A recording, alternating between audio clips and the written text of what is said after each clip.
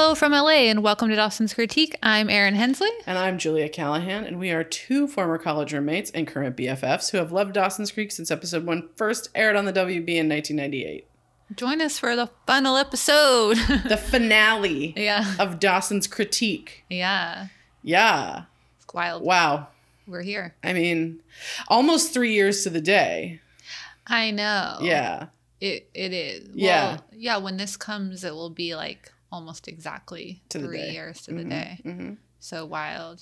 Yeah. And like, you never know. We might pop in here once in a while. Yeah. But this will be the proper series finale. Yeah, it's our send-off. Exactly. So it's bittersweet. I know we've been talking about it, but yeah, it's hard to end a project and you're kind of like, how did they do it on TV? Like, I don't know. Like, it's so funny because like I think one of the things watching Dawson's Creek in this way has sort of given me is this like utmost respect for television creation. Yeah, I totally agree with you. And you don't always get it right, and that's okay. And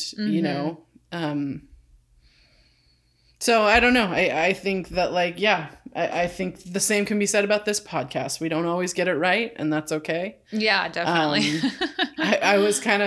I re-listened to some of our like a little bit of our early like episodes when we didn't even have a name yet. Yeah.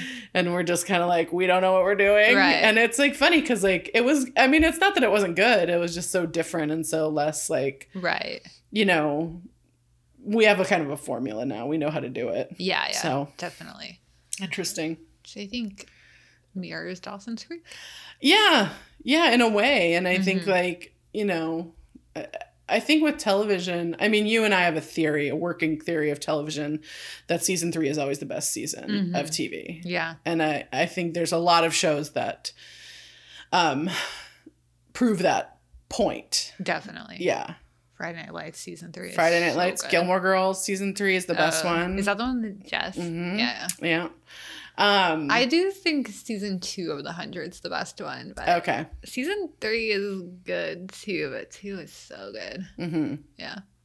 Yeah. So I just think that like, I mean, I know there's others in our list, but like, we do keep track. Yeah, definitely. We've had that theory for like 20 years. Yeah, we have had that theory for quite a long time. Yeah. And I don't think every once in a while we're wrong, but it's it's like season 1 usually like it's good, and they like. Well, season 1 is always good, and then season 2 they're like trying to get their seat. Like, how did we make that good?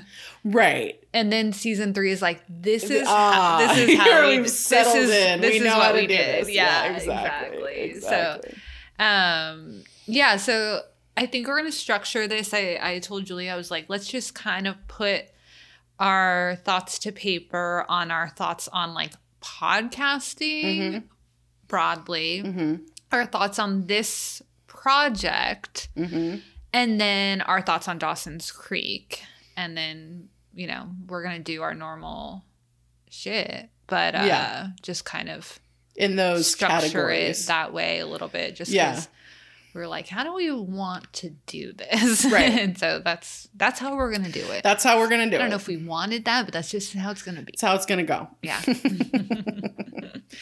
Yeah, I mean, I think it's interesting because, like, I, as you've said many times on this podcast, I texted you and said, do you want to do a Dawson's Creek rewatch podcast after we had that conversation via Instagram DMs about consent and whatnot. And you were game to do it. And so, I think, I don't know. I mean, what do you think? What did you think that I know you didn't really know what podcasting was, and what do you think now about us doing this?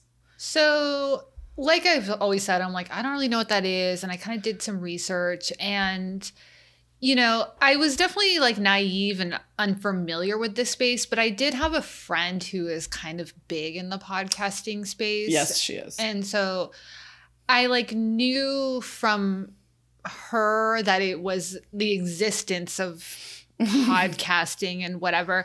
And I also knew that like if anything happened, I could ask her for advice or help. You know what I mean? Mm-hmm. So they're like having that to fall back on was something I'm really grateful for and was like a privilege. Yeah. But I did honestly think no one would listen. Like, I don't know. I just think that I wrote down, I was just stunned that people outside of our friend group and like peer network, social media network, like even found us to listen, like, you know, right away. And not like a lot, but like, you know, like the first episode, like a random person, you know what I mean? Random people listened to it. And I was like, what the fuck, you know? Yeah. And of course, like, I do think we have like Dawson Speak and Creek of the Week to thank for that. So like, that was something I was unfamiliar with, of just like, I don't know, I guess just already the existence of a built-in audience that would be there for us.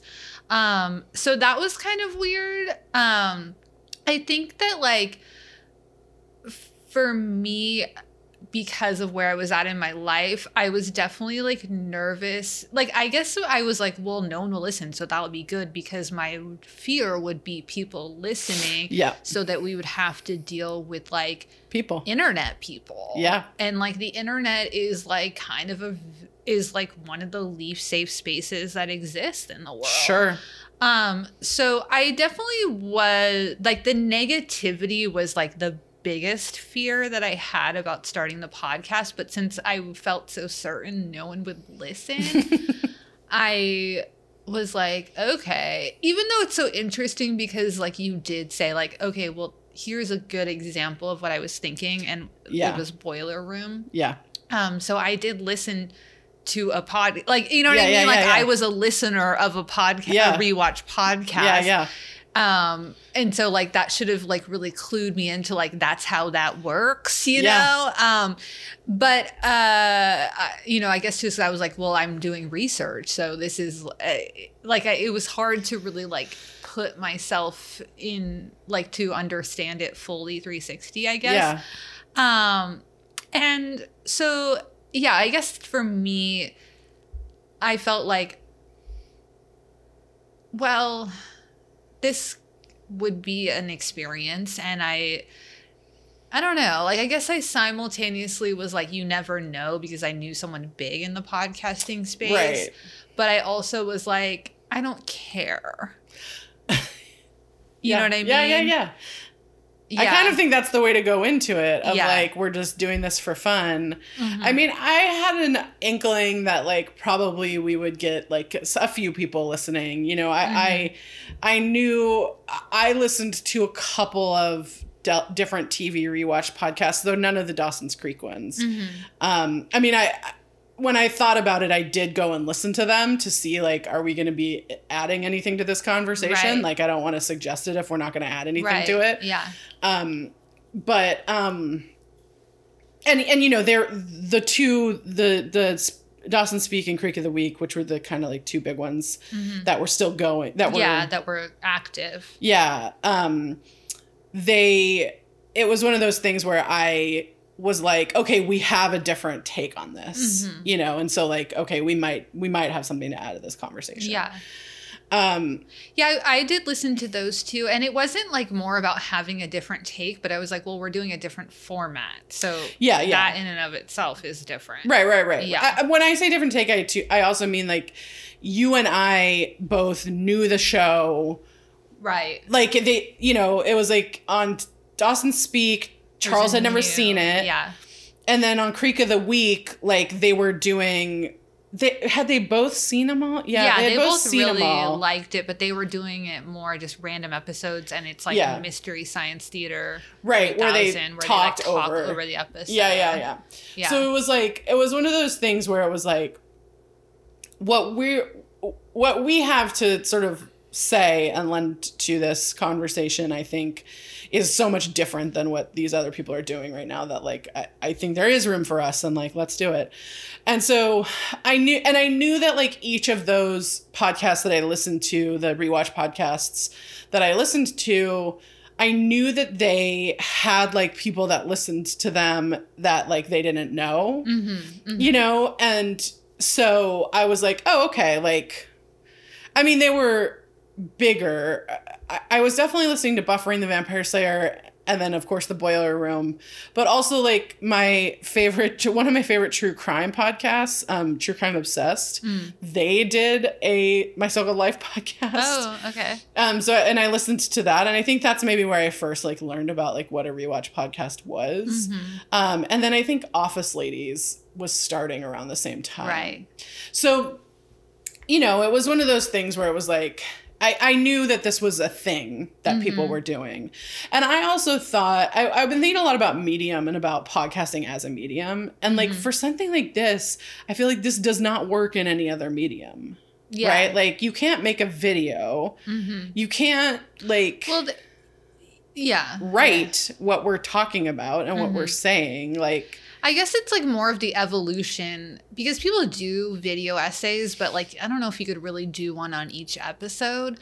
Yeah. But that format exists in other capacities. And then like obviously Television Without Pity, as I understand it, was kind of like doing what recaps we do, but the lens was different in this. I don't know. I didn't really read it, and I've only gone back and looked at a few because so many people have referenced it. So I have looked at it before, but it's one of those things where we say like, well, we hope we become dated, because it does feel very dated in what the language was that they used to, like, you know, just the guardrails that they used to as their kind of approach. Well, and I guess you're right that Television Without Pity sort of comes the closest in a way, but I also think that like, so I didn't read Television Without Pity Dawson's Creek recaps, but I read the Gilmore Girls ones. I used to read the Gilmore Girls ones. Okay. Because when I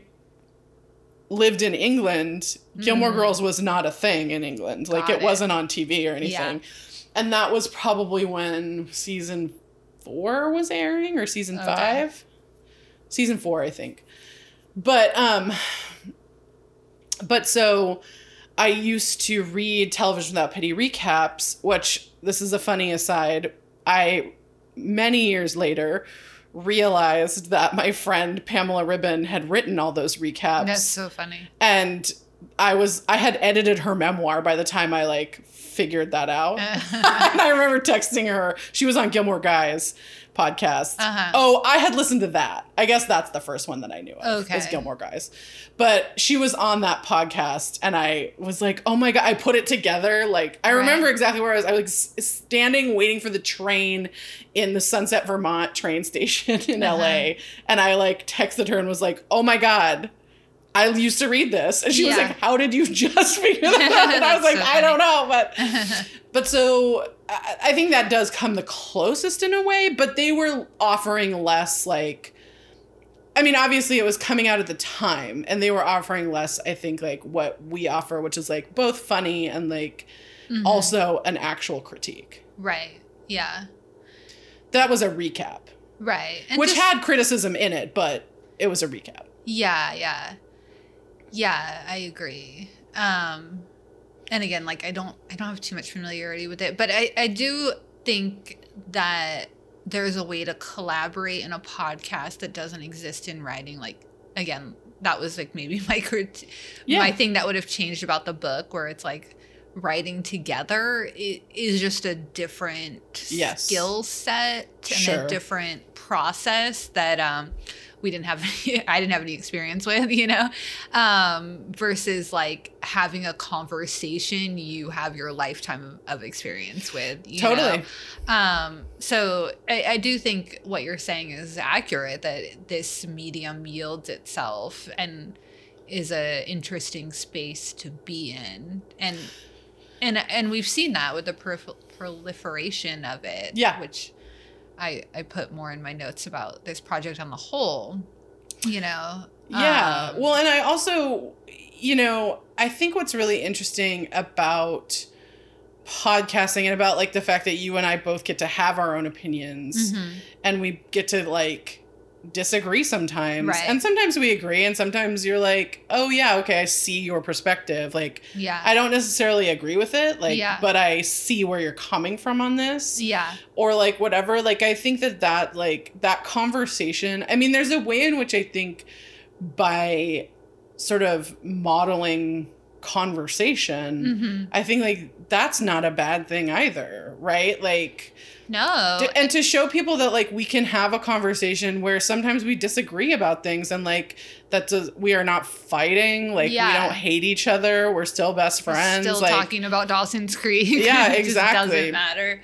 Exactly, but like, you know, we can have these conversations, and we can have this like, yeah, okay, like, oh wow, that's your opinion, and like I have a different one, but like that's interesting to hear yours. Yeah, that was something else that I wrote down, was like, those moments are great about podcasting and really special. And even with the audience, having people be like, well, I hear you, but I disagree, and these are why. And like having that full on discourse about it has been really interesting and rewarding. And in a way in which like podcasting, like you said, is the medium for that, because there's like a direct contact and connection with it. And then again, like the flip side was what we would always talk about, was people being petty and criticizing us for communicating, showing our place of origin. Sure. You know? Our California accents. Yeah. Yeah. And like, I don't know, I think we got a lot of messages being like, it's so funny because I actually never hear it. And I'm like, yeah, like that's the point. And like, I don't know, I feel like we always touched about it. And I just like, I think what it was for me was that it feels so bigoted to have people critique you for something you can't help. Like we can't help that we're showing our place of origin, you know? And I feel like our audience is very generous and thoughtful. So I don't think that they would say the same thing to someone who is a non-native speaker showing their place of origin. However, you're still thinking it, and you're saying it to other people. And that like always felt so like really deeply painful and rude to me in this way that like, I think as a new medium that we're in, there is still like these boundaries starting to be set about how to be involved in these parasocial relationships. And for me, someone who loves boundaries in relationships, that was really hard to navigate, and something that like I feel is unique to podcasting. The podcasting world is littered with people criticizing, particularly women's vocal fry. Yes. It's, I mean, that is like every woman who is on a podcast gets shit for it from you know, anonymous people on the internet. It is like at this point, it's a tradition. Yeah, and it's like, don't get it twisted. You are criticizing someone for showing their place of origin. That is like bigotry. Like, unpack that in yourself. Like, you know, like you're essentially saying you showing where you're come from is a problem, and I want to point it out to you and make you feel bad about it. Yeah. Like, don't get it twisted. Yeah. I mean, I hear you. And I think for me, it's like, there's this part of me that's like, okay, is that like your fucking complaint? Like, yeah, great. I guess it's just more of like, I mean, I hear you, and I do feel that deep down, but I guess I just feel like as someone who is a native speaker, I need to point this out to you and to highlight how this is corrupt, and like you should be worried more about what people are saying and not how they are saying. Yeah, totally. And I want to move the conversation over to that, and I want to highlight how it's not how we're saying something, it's what we're saying. And like, we should be working on dismantling even these micro, you know, aggressions. Yeah, and I mean, I think that like, you know, there's this part of me that's like, a California accent is not probably holding me back from jobs or from, you know, that kind of thing. So like, it's not the same as having like, you know, an accent because I'm a native Spanish speaker or something like that. Like, it's not the same thing. But I think that like, I think what's really funny and what's interesting is like, you know, our generation, I think as a whole kind of has an accent. Like, I think a lot of us say like as a sort of, instead of or, you know, like, it's a placeholder. It's, what is it called? A glottal stop or something like that? I think so, yeah. It's like an actual part of speech that you use and different cultures use it differently and use different sounds and use different things. And I think our generation kind of on the whole, I mean, obviously not everyone, but like kind of on the whole, our generation uses the word like as a placeholder. Yeah. And so I think what's interesting is that annoys some people so deeply. And like, as a person who, I remember when I was younger and people would like point it out when this was first starting, right? Like when our generation sort of first started using it. And I don't know, I'm not a linguist. I attribute it to Clueless. That might be wrong. I mean, I think it came from the Valley. It came from the San Fernando Valley. Girl. It's a Valley Girl thing. It came from the San Fernando Valley. There were a lot of movies that portrayed it. So there was a lot of media presentation about it. So I think we just grew up with it. And then like Clueless came out and was the hugest thing ever. And a lot of us started talking similarly to how they talked. Yeah.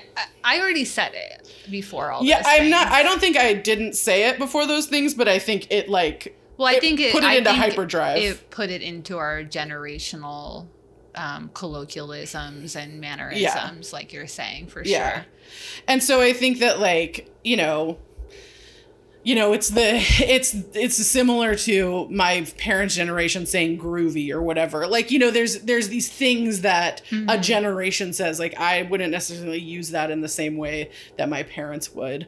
And there's a generational divide there. And so I think that's interesting. I think, obviously you and I both do have like legit California accents. Right. I sound constantly like I have just gotten out of the ocean. That's literally what I sound like. I'm aware of it.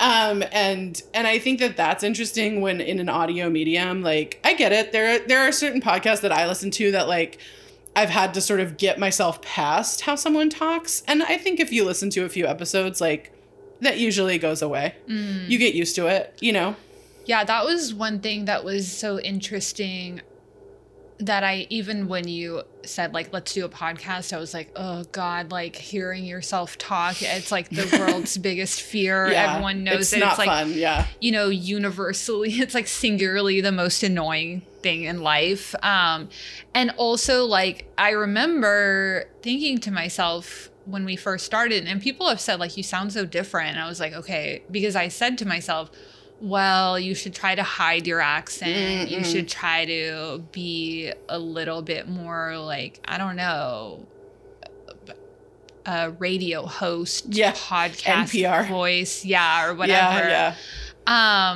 So I definitely remember that, and like it like that as I reflect upon is interesting because like, and I listened to like the first couple episodes over and over to see if I could just get used to my voice. And it just like, spoiler, you'll never get used to hearing your voice. You're like, that's how I sound. I mean, I'm much better about it. I'm much better now. I never say that's how I sound because I know how like now I just know, but I'm not like, oh, great. That's amazing. Yeah. Oh, I love this. Isn't it so fun listening to myself? It's more just like, I don't ask my question. That's how I sound because I've listened to my voice over and over. Yeah, and for like, hundreds of hours now. That is how you sound. There's nothing you can do about it. No getting around it. But I remember really doing that, which like I feel like in hindsight is interesting in the way in which I was finding my voice in this like two-pronged event of like, do I want to be me and authentic to how I sound and how like we just talk to each other like normally as friends, or do I want it to be this other part of me, this more like, I don't know, like when you're in a professional setting, right. When, like what internet version of myself do I want to be as this character that we ultimately are, creating of ourselves in this podcast. Sure. And then while also simultaneously like just functionally finding my voice in this podcast, like what does that look like? So that was like an interesting, first way to start and to like kind of frame it for myself when you asked of like, okay, like how does this, like who do I want to be in this project and in this medium and in this space, Yeah, totally. And I think like, what you're saying, that's really interesting. And much like on social media where it's like, we're not sharing everything. Although I think on this podcast, we do share a lot of ourselves. I just functionally have a relationship with the internet that's like, yeah, you're not lying, but you're just like, you can't get to know anyone 100%. So sure. I don't think it's inauthentic to be like, this is the version of myself you get to see in these different spaces. No, totally. I don't disagree with that. But I think on this, like, you do get to see or you get to hear like a lot of us and a lot of who we are. And also there's things that you don't get to see and you don't, there's, and so, much like social media, right? Yeah. Where it's like, it is similar in a way. I think that with podcasting and with, discussing a show and sort of bringing ourselves to this medium and bringing ourselves to this show, it's like, I do have to give, or I guess what the route we've taken is that we've given a lot of ourselves and our stories, and I think for us, I'll speak for myself. I think for me personally, like, that's really important. And I think that I think a lot about how much I would have been helped by hearing more people's stories when I was younger or when I was, and I think this show is kind of like, it's a thing that helped, right? Like there were so many stories on this show that we hadn't seen before. On the show Dawson's Creek. Yeah.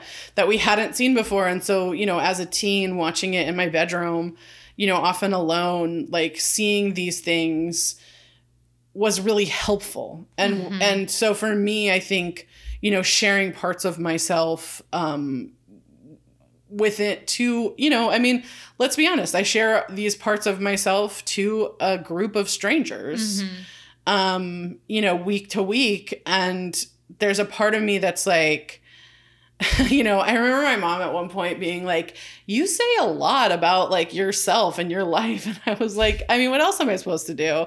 I don't know how else to relate to people or else to relate, to this material is like, oh, this is very personal. And I think like any kind of reframing sort of activity that we're doing is always going to be personal first and foremost.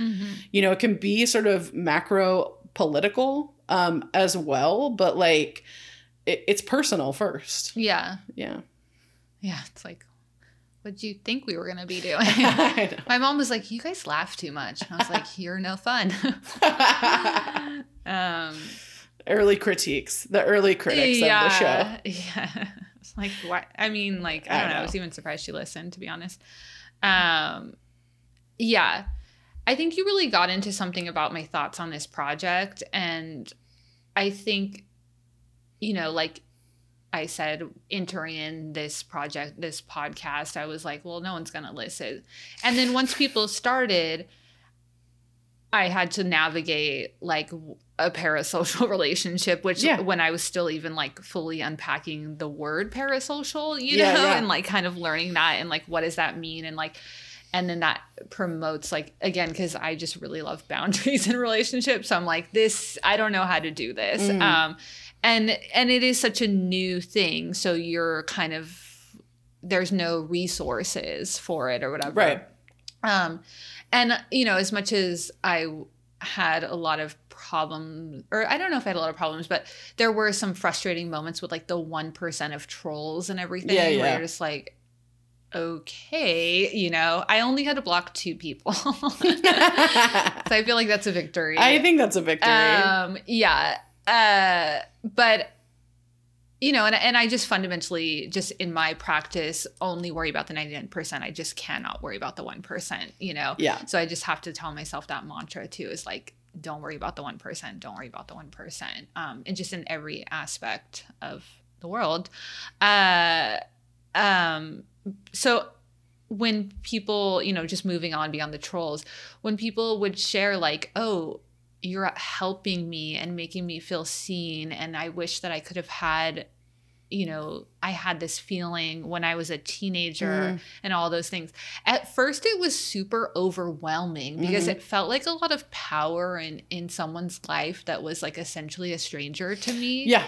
And that it was really hard to navigate. And like, you know, like you said, we share personal stories on the podcast, but then when people would share personal stories with me, it just felt really overwhelming because like, again, I was like, wow, what is this relationship that we are creating? And how do I want to be here and show up for people in this relationship I'm creating? And like, you know, what kind of relationship do I want? And I think that it was just really helpful to have people keep saying over and over, like, I finally feel like what I felt when I was a teenager is being validated, and I'm feeling like I have other people that see that and are you know, there with me.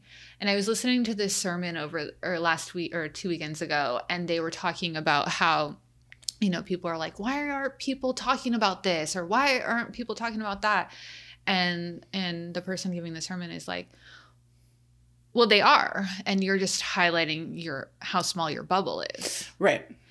And I felt like that was so interesting and like truthful and eye-opening, and something you like know in this one way, but like just thinking about it is like where you were felt to feel shamed about liking Dawson's Creek, but like everyone else was liking it. So why was that like the narrative you were being fed? And I think one thing that's been so interesting about this project that we've been working on is that we kind of randomly ended up in the explosion of reframing the narrative about teen shows that is happening right now. And so I feel like that's so cool that there is like a collective around the media space, like specifically like One Tree Hill, you know, they have that Drama Queens podcast where the three leads, female leads on the show have been really reframing the show. And I've listened to a few I wasn't a big One Tree Hill person, so it's like, you know, you can't really follow it. I watched the first season, so I listened to a few of the first season, and I feel in a lot of ways they're doing such similar things that we have done, where they're like, wow, this is an incredible story, this is so cool that they did like this, you know, these are the flaws or whatever, and just really highlighting like how these stories are good and evergreen and important and powerful, and the acting is so good, and the writing can be so good, and the music and all of like timely and of the moment, and really reframing the show. And especially for those women, like it was it was traumatic set experience for them. And so I know that it can feel really cathartic. And then recently there's been you know, I know there's a lot of them, but one of them that I also have checked in on a few times is the Laguna Beach one. Oh. And I watched Laguna Beach, and we watched a lot of it. And during the pandemic, I watched like Whitney Port kind of redo a lot of like that kind of, you know, I don't know, whatever, like that cascade of MTV reality shows, like The Hills, The City, and Laguna Beach. But it's been interesting to see Kristen kind of Cavallari. Because they really took this child. And they made her a slut and a villain. And she speaks about how just painful that was, and just how horrific it was, and it has been given this platform and this power to be like, well, that's cut wrong, that's untrue, this is how it really felt, and like kind of, you know, have this way to kind of, I don't know, in a way like set the record straight. In a way that she couldn't have done at the time, even if podcasting existed, because the tools and the language and the hindsight and the space didn't really exist. I mean, I think that, like, you know, I mean, I think there's two parts to what you're saying. Like, the reframing aspect, I think, to me, that's the most important thing we've done. And I think that, like, to me, that's the thing that I'm really proud of, and that's the thing that I'm really, like, hope that we've done a good job. I think we have. Mm-hmm. I hope that we have done a good job of looking at this and saying, like, here's what works and here's what doesn't work. And Mm-hmm. like, and here's what, like, I think, you know, a Bitter Script Reader wrote something very, very nice about us on Twitter, and basically talked about how the way that we critique this show, like, we're not ever sort of making fun of it. Mm. And like, listen, there are parts that are like wild, right? Like, Yeah. you know, like we can all agree that like there are certain storylines or certain lines or certain episodes where you're just like, Yeah. oh my fucking God, like Certain what is happening? directions where you're Right. like, okay, all right. Well, we've just watched this. So, you know, and I think that like pointing that out is not a bad thing, but also going in and saying, okay, like where, I mean, even like in the episode Love Lines, which is truly an awful episode Yeah. of television. Yeah. I mean, really bad. Yeah. But there's like something to grab onto. I in know. it. And so I think that like having that perspective, I think that's what you and I really like. I don't know that we necessarily started out to do that, but I think that's where we came to, and that's like what we ended up doing. Right. Is like finding those moments and finding these moments where it's like, oof, you know, I don't love that line, but like how he's saying it is actually really great. Or I think that's a great line, but why are we screaming at it? Yeah. Like, okay, Yeah. guys, you know. And so I think that reframe and that thinking about reframe is really important. And to sort of segue into the other thing you're talking about, which is the parasocial relationship. And like this, I mean, I agree with you that like when we first started getting emails of people being like, I made a big life change Yeah. based on the fact Yeah. that I've been listening to you, like that can be overwhelming. It can feel overwhelming where it's like, wait, I know nothing about your life. Yeah. So like, whatever advice you think that I gave, don't take it. Yeah. Like, you know, I think there's a part of us that like says that. And then I have to like pull myself back and be like, no, you're reframing. Your work of reframing a conversation actually helps other people to see how to reframe a conversation. Yeah. And I think, you know, I mean, trigger warning of me talking about this, that I'm going to talk about my, about suicide for a second. But like, you know, I talked a little bit about in the Andy mental health storyline that my mother attempted suicide. And, you know, one of the things that really sparked in me was like, okay, I have to go to therapy. Like that's why I started going to therapy. I was like, okay, well, now is the crisis moment. So you gotta go. And, a lot of the work that I've done, and particularly at the beginning of that process that I did in therapy, was like realizing that like we tell ourselves story. I mean, not to quote Joan Didion, but to quote Joan Didion, we tell ourselves stories in order to live. And, you know, that's sort of twofold. We tell ourselves stories. We make things up in order to get through. And also we tell these stories in order to live with ourselves and live with each other and live in this world.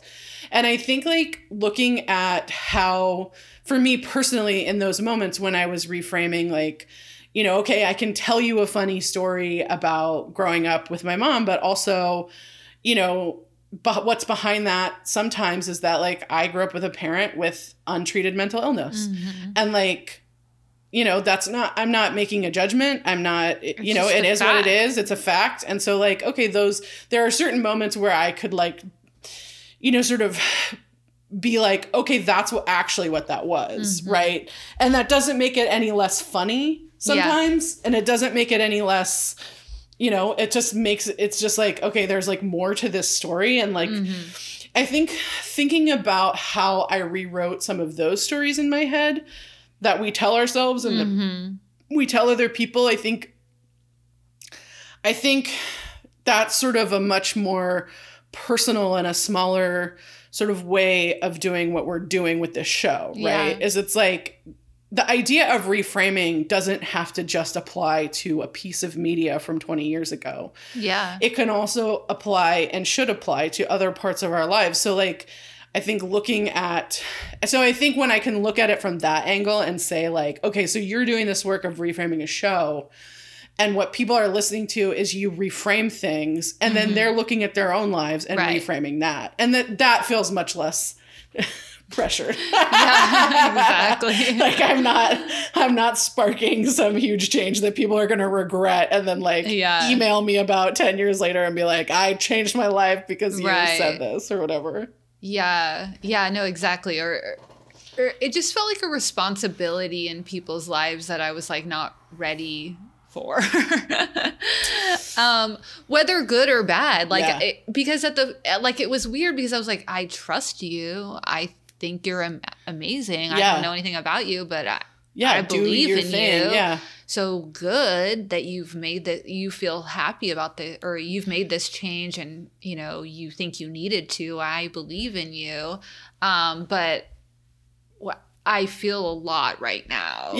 About like my involvement in it. Because I'm just hearing about it now when it's already happened. Yes. So, I don't have the full story. Like, okay. Yeah. And I agree where it was kind of having to reframe it in my head because it was one of those things where I was like, well, my friend is saying this to me, but then I was like, well, it's not really a friend, you know? Right. And like if a friend had come and been like, well, yeah, you inspired me to make this big life change and I did it, I'd be like, let's back up. Okay, let's back up a second. So you haven't talked, how did I inspire you? Yeah. What, I didn't know you were at a crossroads. I need to hear more, like what's going on, you know? And it like that's just how I am and who I am and also like the type of friend I am. Yeah.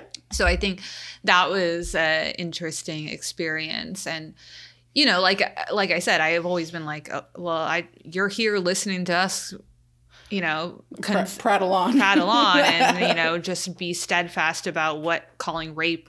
And so like, as a result, I completely trust you and believe you. And, you know, and why like that's what I mean when I'm complaining about like the weirdo, like the weirdos, the trolls was easy to roll off where they're like, they're too woke. And it's like, okay. Like, I'm glad you're not here with us. Bye. Like, fine. Yeah. Like, you know, like. You can also just not listen. Yeah. It's just like, I mean, fine. If you need to say that and then say like, I've unsubscribed, like, okay. Well, you still left a comment and that helps with I think. Whatever, you know. So like, okay. So those were easy to roll off my back. But, and it's just like, that's this like troll behavior because like at the end of the day, everyone that's here following along, I'm like, well, I believe in you and I trust you. And like, you know, I think you're amazing, you know? Because we obviously have similar vibes, you know? Well, and you're willing to listen to two people, you know, pontificate wildly, you know, about something that I think we're pretty well versed in, but still, you know, like, I think, you know, I don't think that necessarily means like you have the best judgment and you're so together. But I think that there's like something about being open to listening to people and being open. And, you know, of course, I listen to podcasts as well. So I know what the experience is on the other side where like you do kind of feel like, and you do feel like you know people and you really actually do know them in a very specific way, right? Like, like those of you who have listened to us, like, you know us, you know these parts of us. Yeah. And like, that's us, you know? And I think like, yeah, sure. You don't know everything, but like, you know these parts. And, and I think that like, there's something about listening to, and I mean, it's like, I get that inspiration too from podcasts where like, they'll be talking about something and, you know, oftentimes it's like something that's not even related to like what the show is actually about. They're like on some tangent and you get these like pearls of wisdom. And I think everyone has the ability to sort of give them. And like,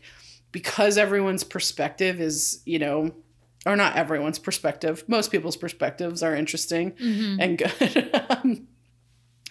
You know, like sometimes you find something that you need within it. And so I guess for me, like if we've given somebody here something that they needed and something that they needed to hear, and that's helped them in some way, then like I can't help but consider that a win. Right. Definitely. You know? No, exactly. I think once I was it's able jarring to at like first. get over the overwhelmed feeling. Yeah. It just felt really like fulfilling in this way that I didn't know I could feel. Yeah. Or that I would feel.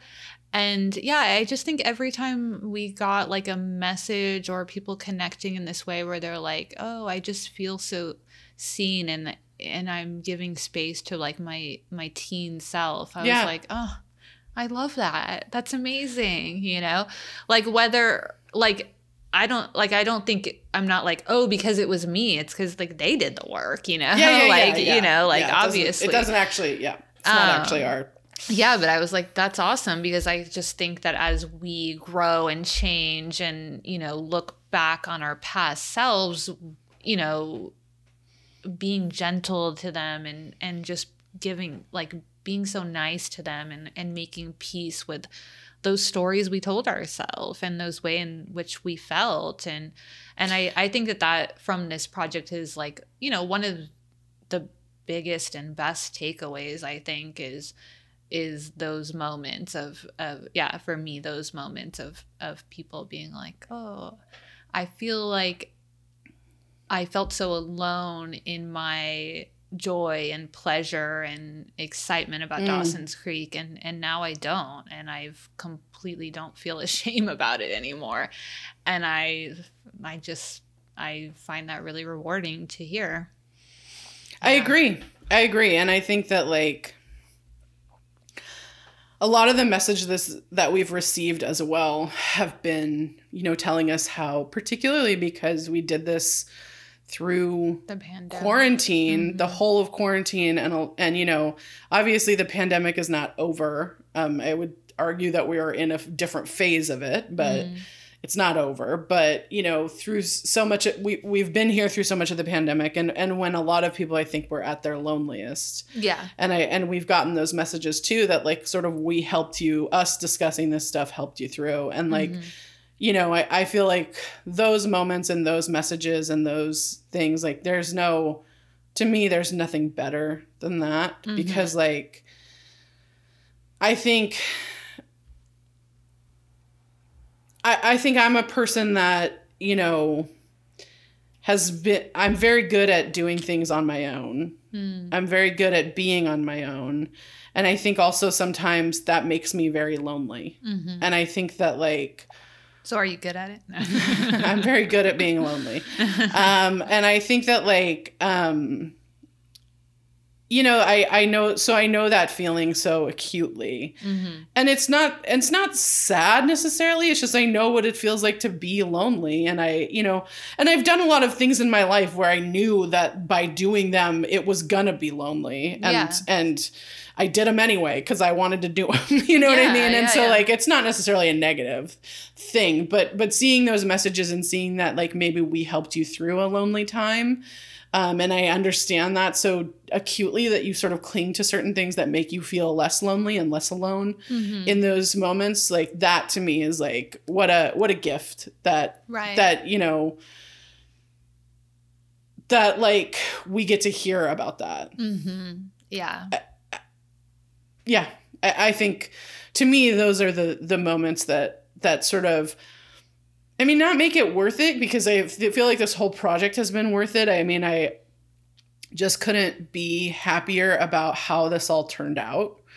I think it's above and beyond anything we ever thought. You know, I remember the first like, I don't know, season or so, I would watch the numbers and be like, oh my God, are 100 people going to listen to this first episode in like the week that it aired? You know, I was just like, oh God, oh, I can't. And then all of a sudden it was like, oh shit. Oh, it's a lot more than that, you know? And it's a significant amount of you more than that now. But you know, the number of people in a way like doesn't matter because if we're reaching any of you, that's awesome. Yeah. And so, you know, I think I just have gotten to turn my focus elsewhere. But I think just like, you know, what a gift you've all given us to have your ears, to lend us your ears, to quote Shakespeare, for these hours every week. Yeah. I just, it's something that I've never taken lightly, and that I will never be able to express my appreciation for. Yeah, definitely. I just think time is the most valuable thing we have. Yeah. And that you spend it with us is like incredible. I think, and for me on a personal level about this project, like I've said before, I had been really badly bullied online by film nerds for a white privileged film nerd named John Zarelnik. I will name names if you ever abuse me. Yeah. And it felt for me, interestingly, when you said it, I was like, oh, you mean I get to spend time talking about like literally the worst film nerd of all time? Yeah. And it's funny because people will be like, I love how mean Aaron is to Dawson in season 1. And I was like, I didn't even feel that bad because he wasn't dead to me yet. And I knew in season 2 he would be. Yeah. But I know at the time how I personally felt about film nerds was definitely coming through. Yeah. But then while simultaneously being like, but this guy sucks. Like, I don't know. Yeah. And so every time I would be like, am I being too hard on him? Because people would say that a lot, and I would take it to heart of like, am I not seeing this full picture? Am I not like, you know, is my trauma guiding me in a way in which that I will look back upon, you know, in hindsight and be like, ooh, like, you know, I was too mean. Yeah, exactly. And then something would happen. I would be like, no. I don't think that.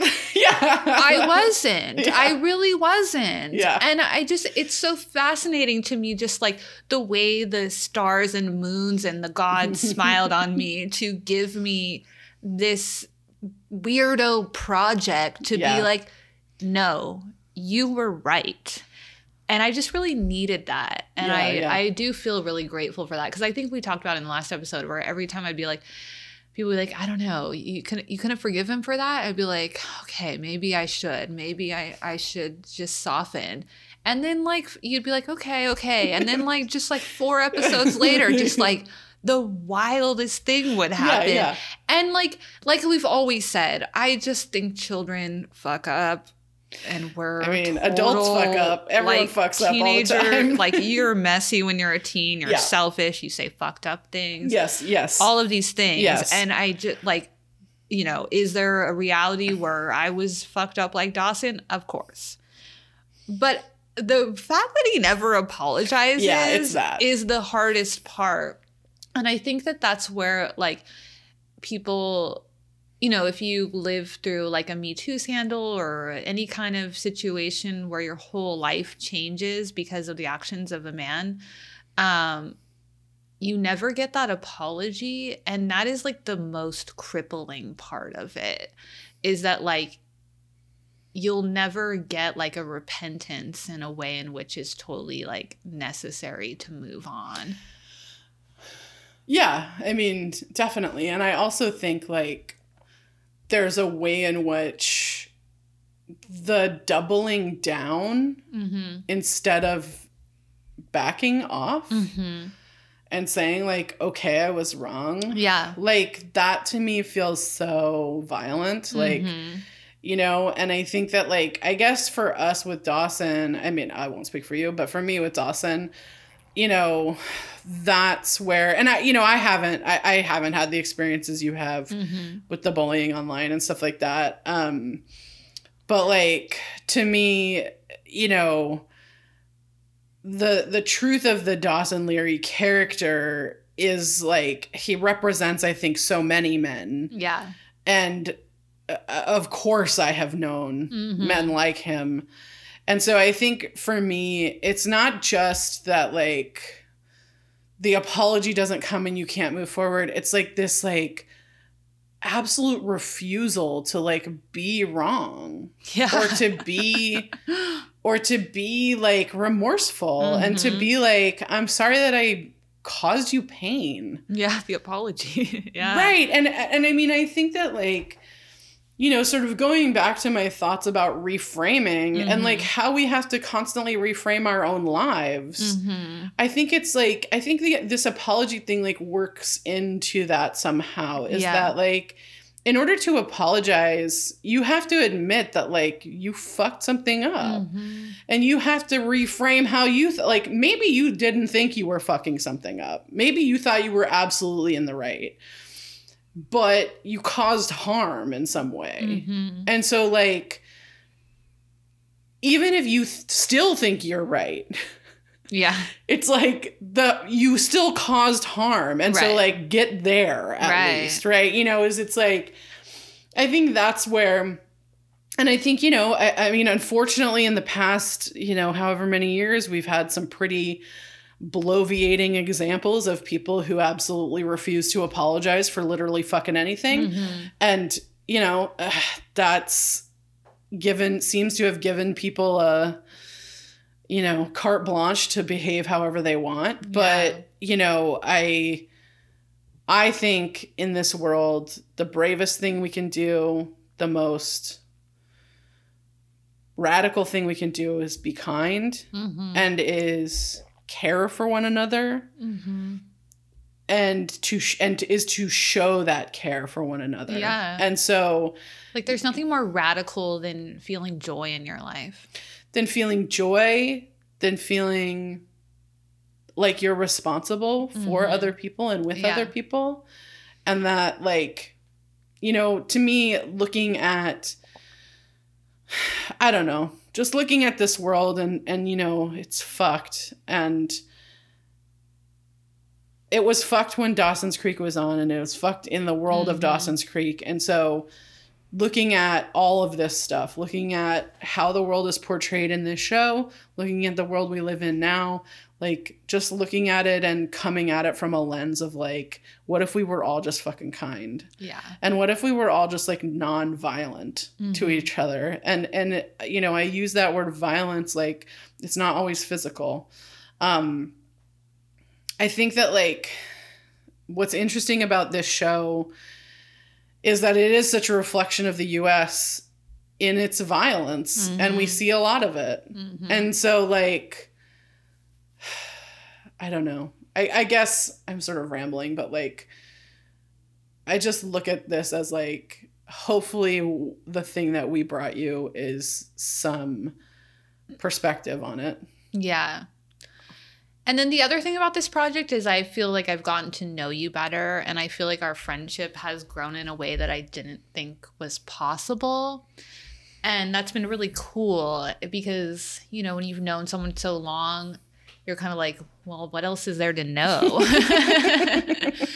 But I think, like you said, you know, you were at this time in your life where you were getting to know yourself in a different way. And so I got to see you grow. And that was really cool because, like, you know, I like boundaries and I'm not judging you, but I felt like you would talk about things your mom would say more in the beginning. And I saw that grow throughout. And I found like, it was just something I noticed. And I noticed that, like, you used to say, like, well, my therapist says, and now you say, I say, you know, and like, that's not to diss on therapy, but I think at a certain point, it should be your own personal narratives, you know, and that's kind of like, in my opinion, the point is to, you know, have you be saying those things to yourself. And I think that was really cool about this project that, like, I don't know if I really, like, obviously you can't anticipate anything, but like, you know, I think that like I said, I was just like, well, how could we become better friends? Like, how is that possible? You know? And like, how could we be in this space and in each other's lives in a different way? And so, yeah, that's also been a really cool thing about this project. I agree. And I think that, like, not only the getting to know each other in a way that we hadn't known each other before, but also like being able to like embark on this endeavor and this like creative endeavor with someone who I love and respect so much, and whose opinion, you know, has always mattered to me. But, you know, it's like, I think that like getting to hear your takes on things, and it's like, you know, we've talked about, like, we have talked about this show for 20 years and we lived together and watched it together. But like, getting to really deep dive into it all with you. And that has been like, I just love it. I mean, I think, one of the many things I love about you and about our friendship is like that we can both watch dumbass shit and do dumbass shit and be dumbasses. And man, have we done our fair share of all of that. So much of all of that. But that also, we can have really in-depth conversations about a lot of different things. And I think that like, hopefully that's been showcased here for everyone else. But also I think for just between you and me, that's like been huge. And I agree that like, I think our friendship is in a different spot than it was before. And a good spot. I mean, I don't want to like be like better, but like, I just do feel closer to you. And I didn't necessarily think that was possible either. Like we've been dear friends for a very long time. Exactly. And so like, but yeah, it has sort of brought us to this new level. And it was really funny at your wedding, like sort of, I noticed it a lot because like all of your parents' friends and stuff like that. And then all of your friends, many of whom I know, but I'm not, they're not necessarily in my friend group. Well, it's how old friends are. You're not like in the... Yeah. It's like I know them all, but like it's not, I don't have the same experience with them that you do. Yeah. And it was like having so many of them be like I was like the co-host, but also like just like, oh yeah, you guys, like you do this thing and it's so cool. And sort of seeing that from that outsider perspective was like such an interesting and fun, and I really loved it, that sort of like experience. And, I think like, I don't know. I think if it was possible, I feel like sort of more settled into our friendship. Do you know what I mean? Like, I think I always have anxiety about my relationships. Like I work on this a lot, but like I like have a hard time understanding why anyone hangs out with me. Like I'm like, I understand that people like me and that like I have a personality that like people like, but I don't really know why. Yeah. And so like, I think one of the things that this has like sort of allowed me to be very comfortable and be like kind of my full self in a way, which is weird to say because we've just gotten done talking about how we don't like give all of ourselves, obviously, but also like I do think that like, this is a much fuller version of myself than I've really allowed anyone to see before. Yeah, I agree. Yeah. And I can be very private and very like secretive, yes, and very like I just think I play a lot of things very close to the vest, and I think that's to be really frank, because of a lot of damage that was done to me early on, and everyone knows that. Yes, of course. Yeah. Of course. Yeah. Of course. So, yeah. The safety mechanism. Yeah. So I appreciate you saying that, and also I think our friendship is at such a much deeper place than it was before. Like we said, that's hard to say. I like kind of can't believe we're saying it. But I know. Yeah. But it's true. Yeah, but that's definitely been another highlight of this project. I agree. And for me too. And getting to, like I said, getting to do something creative with someone you love so much is, always what a gift. Yeah, what a gift. Definitely. Yeah, definitely. And then did you have more about the project?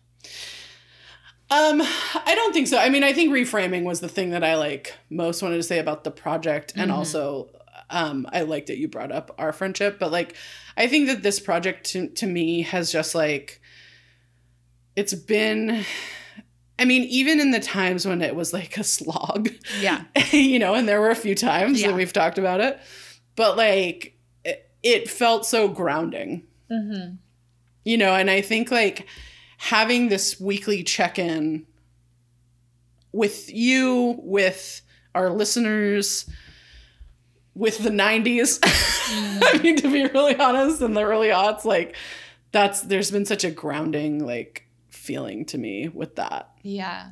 You know? Definitely. That will be missed. I'm not Well, gonna yeah, lie. absolutely. Yeah, definitely. Yeah. And so for my thoughts about Dawson's Creek on a whole, I mean, I feel like obviously there's just so much to say about this show, and I've always said we could literally go back and do it again. And that's why I do fundamentally believe every time there's a new podcast, I'm like, amazing. That's so cool. Yeah. Because there's so many strengths and weaknesses. And like, I just think at the end of the day, like Capeside will always be a safe space. Like, you know, those memories of us watching it in college are like some of my core memories. And now adding this podcast experience has allowed me to get to know this show on such a deeper level. Yeah. And I think in so many ways, this show has like really shaped me into who I am, which is like also like fundamentally wild. But yeah. Like, I kind of feel like, you know, it's weird because in the way, you know, you feel the same when you walk away. You're like, justice for Andy, you know, Jack and Jen are soulmates, Pacey and Joey forever. Yeah. And, you know, the hero is never the cis hetero privileged white male, like, you know. Yeah. But I do think that, like, on the whole, I think the thing about this show and what it means and what it keeps coming back to me is just that it made you feel alive, you know? Yeah. And I listened to this sermon by this abolitionist, and they said, like, you know, at the end of the day, like, they were talking about like just what's going on in Iran, and they're like, at the end of the day, we're only truly alive when we have agency and we have choice. And I think that, like, that's the thing about this show and why I always say what a wild time to be alive, because it means so many things. It means, what does life mean? Like, we are currently grappling with what does the beginning of life mean, and how do people have agency over their own bodies? Yeah. You know, in participation with what life means, you know, and then moving on to the larger agency over your body conversation about, like, can you truly be alive if you can't, you know, be transition, if you can't be yourself, if you know, you can't get tattoos, or you're not allowed to show your hair. And then there's the existential alive of, like, the knowledge and the language that we just didn't have at the time, and that, like, we are growing into, and, like, how amazing that we're in this moment where we can just say slut shame and we all know what that means. Right. You know? Or we can talk about white privilege and we all know what that means. And it's not like a outright negative thing. It's just a fact. A thing that you know exists. And then, like, even in this small way, in this space, we created, like, the language around, like, workforce bound and how cool that is. And I just think, like you said, we all bonded during the lockdown and the 2020 uprising, and there was, like, for me, a great thirst for knowledge and like, while in my, like, previous life, I would consume thinkers in the same way I do now, but, like, sit around a dining table and discuss it. Now I had to, like, sit alone at my dining table and discuss it and have people on the internet listen. And I just think that we started to feel alive in this way that felt more scary but incredible over these past 3 years. And I just think that there is, like, one reason why all of us went back to that safe space of Capeside at some point in the past 3 years. And then when we were back in that space, they found this podcast. And I think it's because when you see Joey say that, when you see Pacey fall in love, and when you see Joey say it, you feel it too. And there's such a safety and a beauty and like something so incredible about watching someone like feel it. Yeah. And yeah, that's so like, I just never have felt that about a show in any other way. Yeah. And I think that like I kind of looked at it with a little bit of a wider lens of like, or maybe that's not the right word to use or term to use, but like in a different lens, which is like, I think that like there was this way in like what Dawson's Creek gave to us is, you know, with the caveat that it's like about white people. And so, you know, there's a lot of, and like able-bodied, cisgendered, mostly straight white people. Yeah. Like that, like landed class. Yeah. What it gave to us is like an actual representation of like teenagers who looked and talked and felt like us. And who weren't fabulously wealthy. Right. And who weren't fighting vampires. And who weren't, you know, who were just like fucking plodding along trying to get through it all. And I think we got that with My So-Called Life, but it was short-lived. Yeah. And so, yes, we got a little bit of a soapier version with Dawson's Creek. Right, yeah. And I think like for me, looking at this show and thinking about art and entertainment and how these things, I think, get written off a lot of times. Maybe art less so than entertainment, but I think they get like so maligned by our society that like, oh, that's just like a frivolous little thing that you do to distract yourself. And possibly that's true. But also like, we need it. You know, we need these bits of entertainment. We need this stuff. We need to be able to go, you know, pay attention to a story, whether that's written, whether that's on television, whether that's on a movie, whether that's through a podcast, whatever version of it. I think that we need this in our lives, and looking at it and discussing it and experiencing it, no matter when you experience it, is important. And so I think, like, I agree with you about Joey and about, you know, this thing that Dawson's Creek gave to us, which I think, like, no other show really has, is that, like, it gave such credence to the lives of teenagers. And that, like, we all experience teenagehood. We all experience it. Yes, it's all different, but like we all experience it. And I think like looking at that and looking at like, I was really thinking about like what we say in the intro, which is like, you know, we discuss how Dawson's Creek defined our generation. Right. And I was thinking a lot about the fact that like, I was thinking about like other shows that seem to have defined a generation. Things like MASH, you know, where like my parents like a third of the country watched the like season finale or series finale of MASH, right? And people don't write that show off as like some frivolous whatever, but it was a sitcom, you know, and it was a piece of entertainment. And I think thinking about like what we write off and what we look up to as like these great pieces of art, I think that that's so frivolous and that's so like arbitrary. And who is we?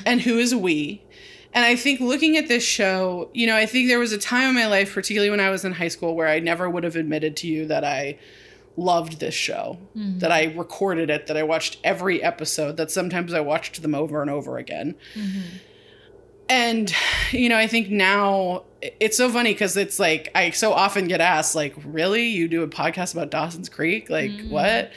And, you know, there's this part of me, and with that kind of malice and negativity? Yeah, definitely. Although I was at a Halloween party this weekend, and these people were there that I didn't know, and like they were much more curious, like, oh, Dawson's Creek, cool, really? Like, what? And then my friend, who I was at her house, she like had our book, and she like brought it out and like showed it. She was like, so the like stage mom, it was amazing. Yeah. And I was sort of saying to them, I was like, well, our thesis is that like, when this show is good, it is some of the best television you will ever watch. And when it is bad, it is some of the worst. And isn't that inherently interesting? Yeah. And I think that looking at, I think constantly about like, particularly television, because I think people have such like opinions about television, and I think taking the time that we've taken to look at a show like this and to say like, this is important and this matters, and there are reasons why this matters and is important, even if you don't think so. Right. Like, to me, that's like, that's the good shit. That's what we've done. And I think like looking at Dawson's Creek as a whole, now that we've finished, there's this way in which I look at it and say,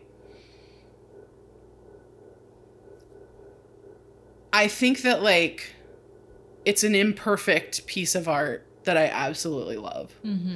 It's an imperfect piece of art that gives me something so deep and so reminds me of a time that was so hard, but also so lovely. And I think it captures that like being a teenager is both hard and great.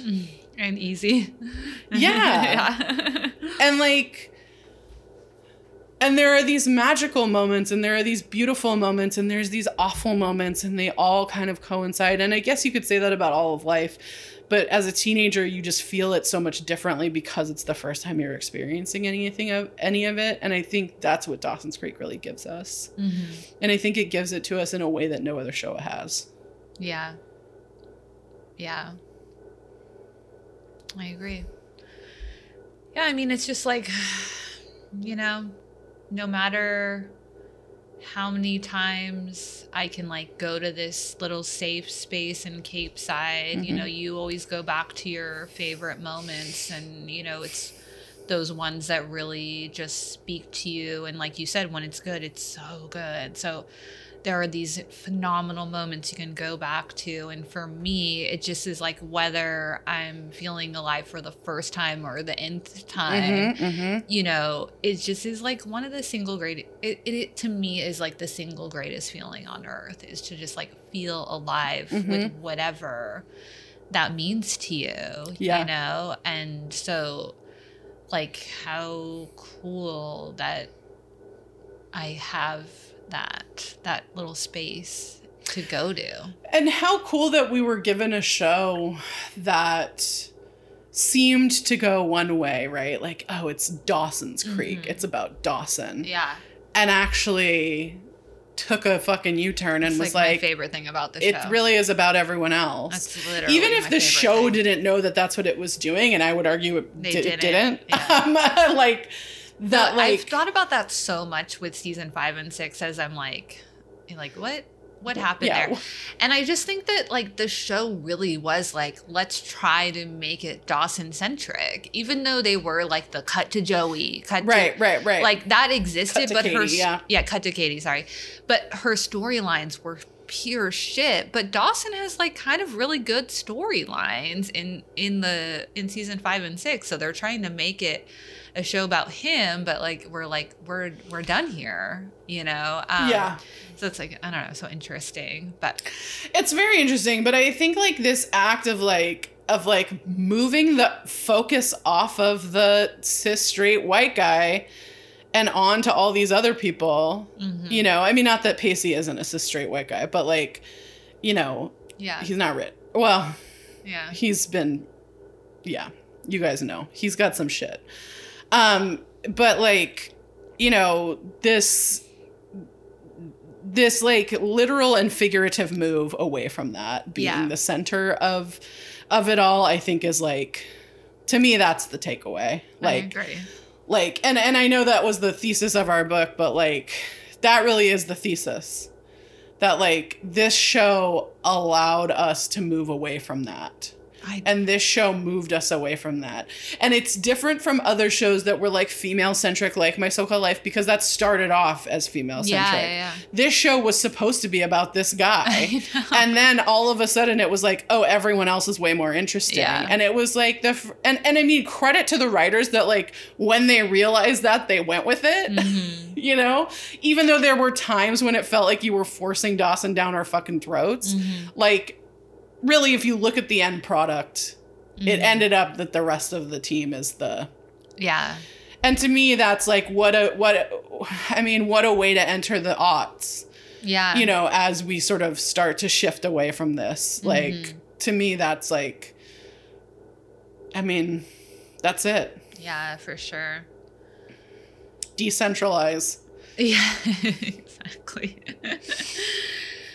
Okay, so I guess, you know, in Lauren Conrad's last episode of The Hills, Kelly Cutrone asks her, what's next?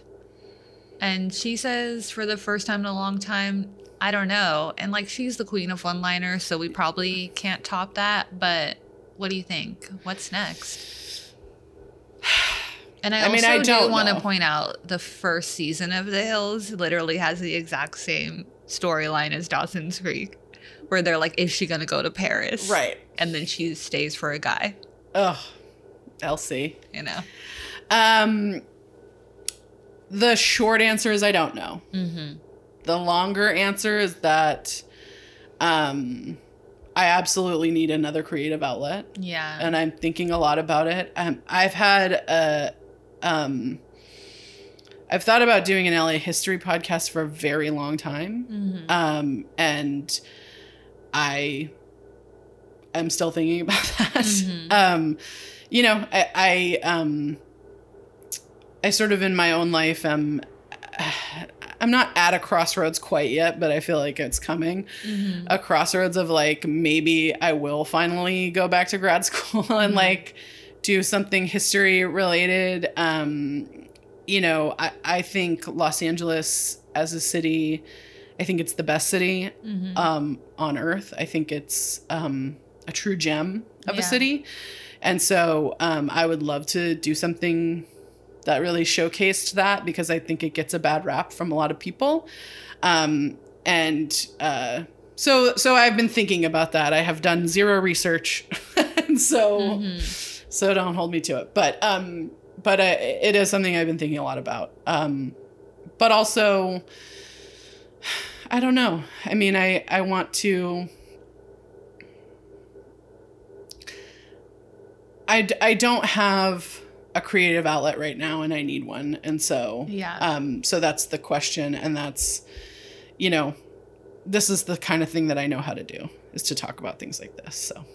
Yeah, and how to podcast and... Yeah. Yeah, exactly. Yeah, it's true. Yeah. What about you? I mean, I agree, where it's like, I don't know. I think because, like we keep saying, it's kind of hard to fully process that this is over. And it will be for a while. As like a thing that takes up, like, honestly, so much time in my life. Yeah. But it'll feel lonely in my life without it. So, and I agree with you. I just think that, like, I always have some kind of project working or whatever. Yeah. I have a few things that I've been, you know, plotting. You know, one of my friends, we might do a little showroom pop-up. And I'm like, do I want to get back into interior design? I don't know, because that was kind of fulfilling in some ways. Podcasting has been fun, but it's hard because, like, the weekly commitment, structuring, I don't do well with that kind of stuff. I can structure the time, but, like, in blocks, like the weekly stuff sometimes is a little bit difficult for me because I just like to do other stuff. And I'm like, well, what if there's like a show closing that I need to go see, or something like that.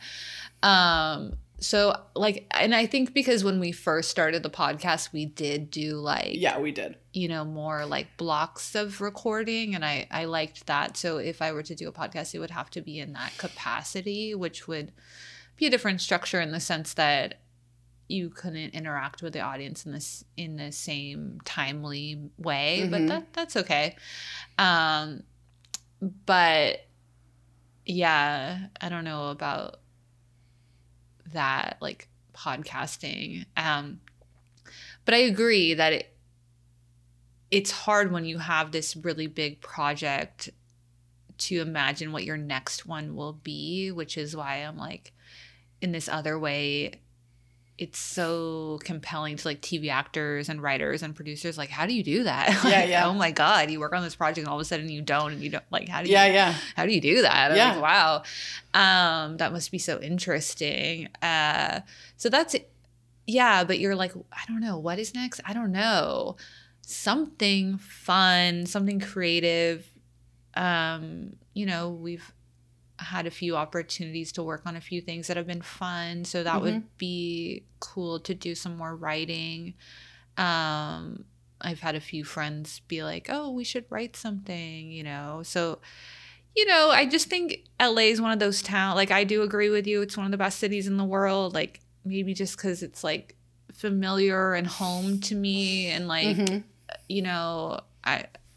when I travel, I'm like, I like it here, but like, you don't got tacos like we do, which is why I like Mexico City is such a gem to me. But so I agree, like staying here is very nice. But I always say this about LA, you just keep saying yes until something sticks, Yeah. So when people are like, let's do this, I'm like, okay, like whatever. Okay, let's keep doing that, And so I think something fun will come from that. But like, I don't know. It's kind of like, well, if anyone of our listeners has something in mind, can't hurt to email us, right? Also, more closely, I guess we should tell them now that on December 4th. Yeah, December 4th. At 1 p.m. Here in Los Angeles at Arts District Brewing. I'm going to get it right eventually. Yeah.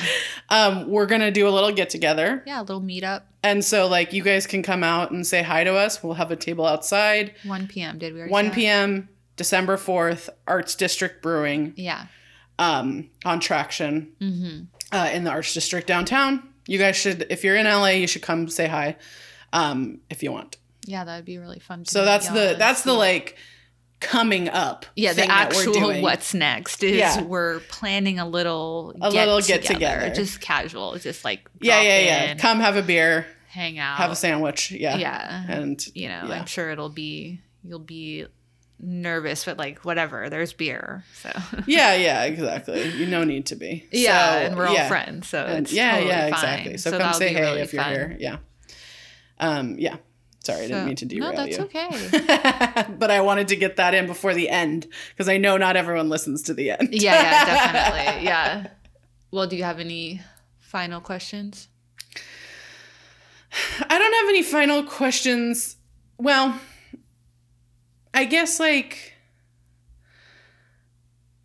I don't know. No, I don't think I do. I feel like we've answered all the questions, which are, not just what's next, but like, how do we feel and where are we at as this ends? Yeah. And I think that like, we've done a good job of answering those in this, hopefully. And I also think that like, wherever life takes us next, hopefully we'll meet again with these folks that have been so nice to spend all this time with us. Yeah. That's so cute. We don't. In the 100, they always say that after someone dies. Maybe we meet again. I did not know that. I want to just say I don't think I knew that. But yeah, I hope we do, and it's been a pleasure to be here with y'all every week, and it's been a pleasure to be in your ears every week. as we said earlier, we don't take lightly that you've spent all this time with us. We hope you can go back and enjoy us again and again if you want. And, as always, you can find us on the internet and whatnot.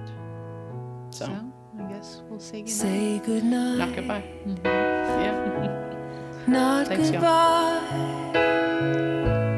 You will never leave my heart behind.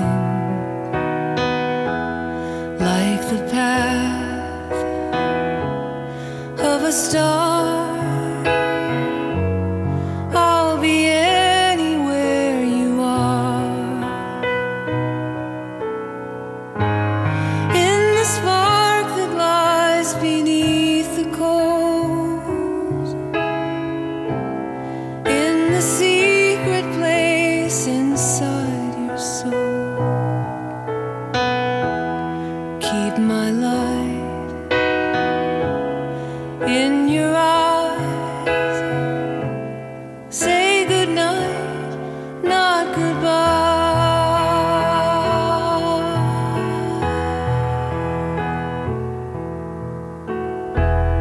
Don't you fear when you dream? Waking up is never what it seems. Like a jewel buried deep, like a promise meant to keep.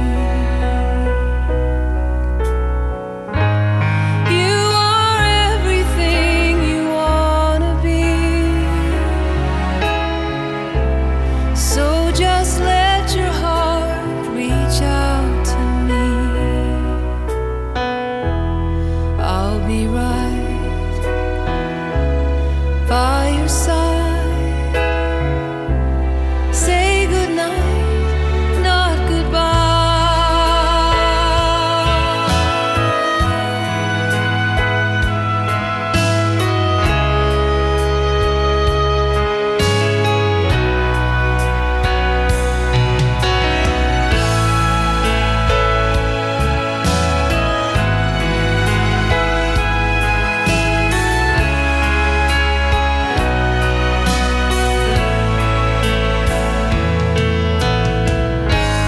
You are everything you wanna be,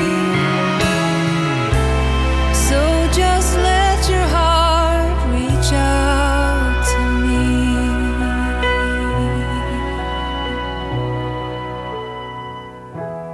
Keep my light